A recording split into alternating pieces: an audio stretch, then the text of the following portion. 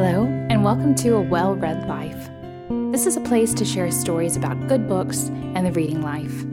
I'm your host, Beth Jamison. Join me as I meander through my reading journey and discover the books that make up a well-read life. Hi, friends. Instead of the usual longer episode today, where I spotlight one book, I'm continuing with the second part to last week's bonus episode. I've compiled a list of books that are true and just and lovely and good. My guideline for choosing the books on the list is based off of Philippians 4:8, a verse that has helped me significantly in the past to combat fear and to order my thoughts. This isn't an exhaustive list, but I've tried to include books for all ages. And now, here are a few more books to pass the time in the next couple of weeks. For picture books this week, Found by Sally Lloyd-Jones. This is a favorite book in our family, especially for my little girl. I can't think of a more perfect book to read to a little one during this time. Found is a retelling of the 23rd Psalm. Sally Lloyd-Jones does a beautiful job adapting the psalm for little readers, without watering down the truth and beauty of the original text. And the ending is such a wonderful reminder of God's love for us. The second picture book is Roxaboxen by Alice McLaren. A group of children build an imaginary world on a bare piece of land in the Arizona desert. They set up a town, elect a mayor, build homes, and set up trade. This is a delightful reminder of the joy of imagination and creativity, and it may provide some ideas for keeping children occupied over the next week.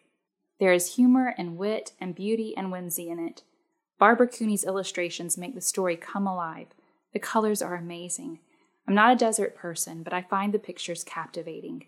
Again, this is a picture book for all ages. The third picture book is The Oxcart Man by Donald Hall. It was originally a poem published in The New Yorker and later turned into a picture book with illustrations by Barbara Cooney. It's the story of a farmer taking his family's goods that they've grown and made all year to market. It's a very gentle and calming book filled with the rhythm of the seasons. I read this book for the first time this year, and I love it, and so does my daughter. Barbara Cooney illustrates this one. Again, we're big Barbara Cooney fans, obviously. It's done in more of a folk art style, which suits the poem perfectly. For middle grade books this week, the Harry Potter series by J.K. Rowling. This is a perfect time to reread this series or read it for the first time if you haven't. There is so much bravery and heroism during dark times in it.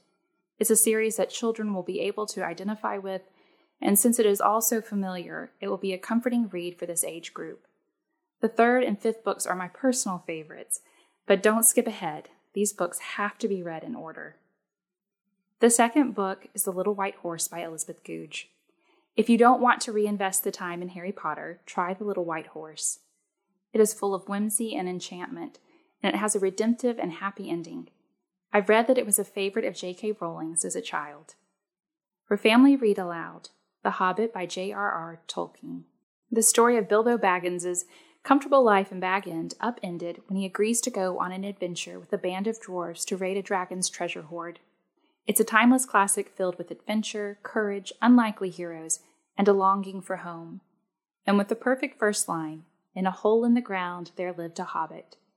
I didn't read The Hobbit until I was an adult, and I can only imagine how special it would be to read it aloud as a family. For nonfiction, My Life in France by Julia Child. Julia Child's memoir of living in France from 1948 to 1954. I'm still reading this book, but I wanted to go ahead and add it to the list because of Julia Child's joy in life. She is effervescent. It's a great inspiration for creativity and cooking. A bonus is the first season of her cooking show, The French Chef, is on Amazon Prime through the end of March. The second nonfiction book is The Hiding Place by Corrie ten Boom.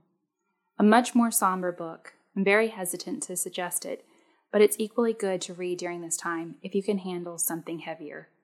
The Hiding Place is Corrie ten Boom's recounting of her time in a concentration camp during World War II. A hard but beautiful book, an amazing story of forgiveness, perseverance, resilience, and redemption. For fiction, Gilead by Marilynne Robinson. One of my favorite books of all time. A dying man writes a letter to his young son recounting his life.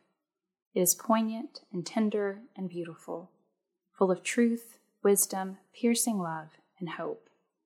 I'm always tempted to buy extra copies to give away. It's a slower-paced book, but please don't let that stop you from reading it.